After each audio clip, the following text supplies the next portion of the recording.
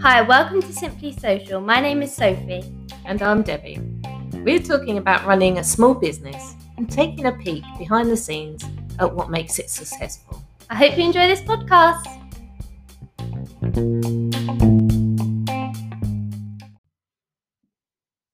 So today we are discussing how to stay on top of invoicing. So Debbie, what are your thoughts on this subject? Well, I think I can't stress how important it is, Sophie. You may do what you love for your work, but let's be honest, the real point of it is to earn money. Yeah. Cash flow is the lifeblood of your business. Yeah, definitely. And we all know how easy it is to forget to invoice. And you're waiting for it for months to be paid. Yeah. When you first start up your business, it's a bit different, isn't it? You do your work and you remember to invoice. It's all very fresh.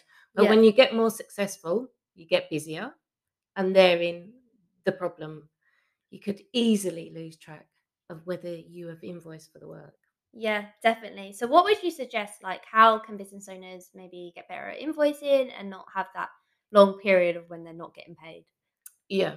Well, have a set time each day or each week, month, whatever you decide, but stick to it. Yeah.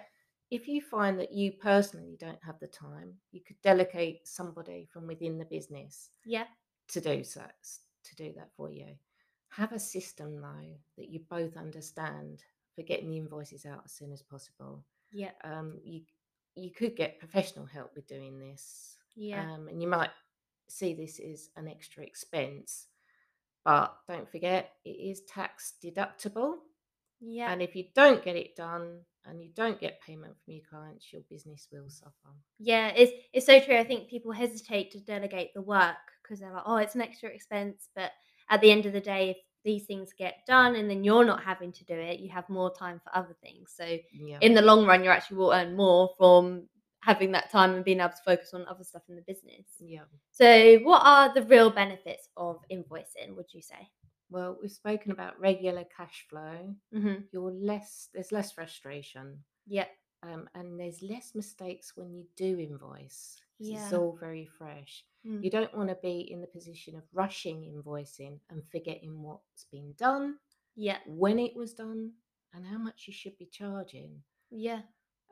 Don't forget though that if you do have somebody else do your invoicing, whether it's within the business or professional help, you have to be clear about when the work was done, how much should be charged, and the details of work if required on the invoice.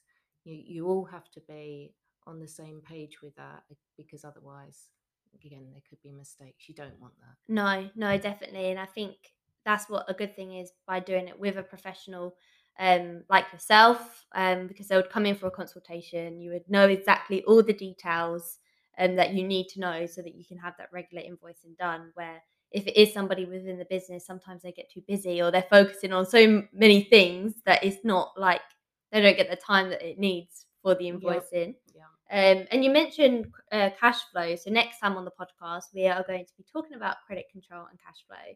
So stay tuned for that. And thank you, Debbie, for discussing. Thank you.